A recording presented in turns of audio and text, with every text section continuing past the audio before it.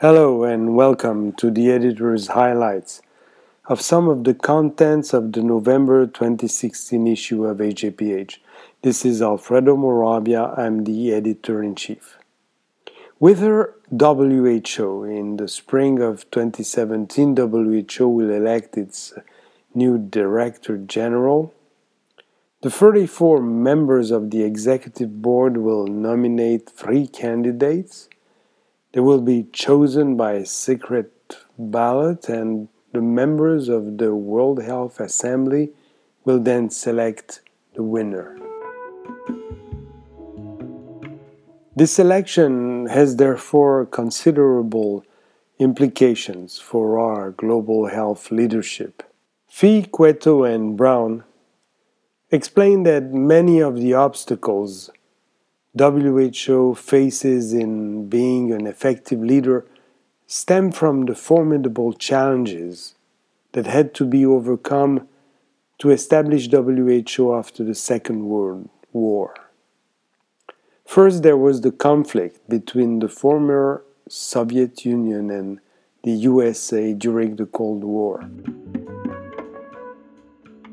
Second, there was a residual colonial empire in Africa, which postponed for decades the creation of an African region.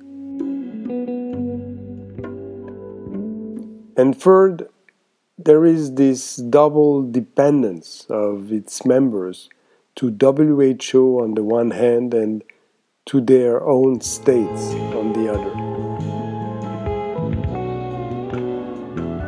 But can WHO still be reformed today?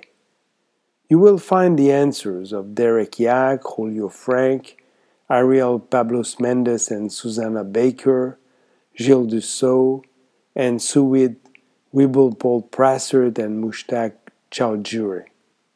These international experts provide their assessment of the challenges and stakes of the current election.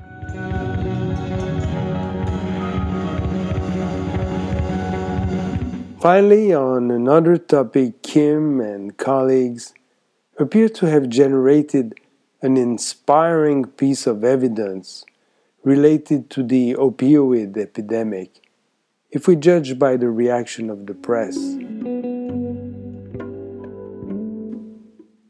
They show that in 18 US states, the implementation of medical marijuana liberalization laws has been accompanied by less opioid positivity among young drivers who died in car crashes.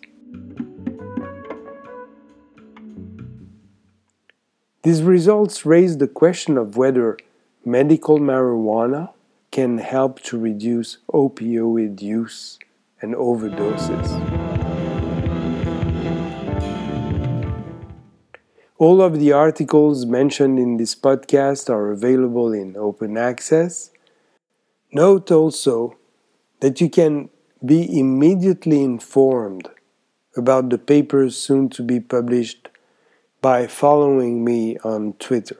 Thank you for listening. This is Alfredo Morabia at AJPH. For more podcasts, visit us at ajph.org.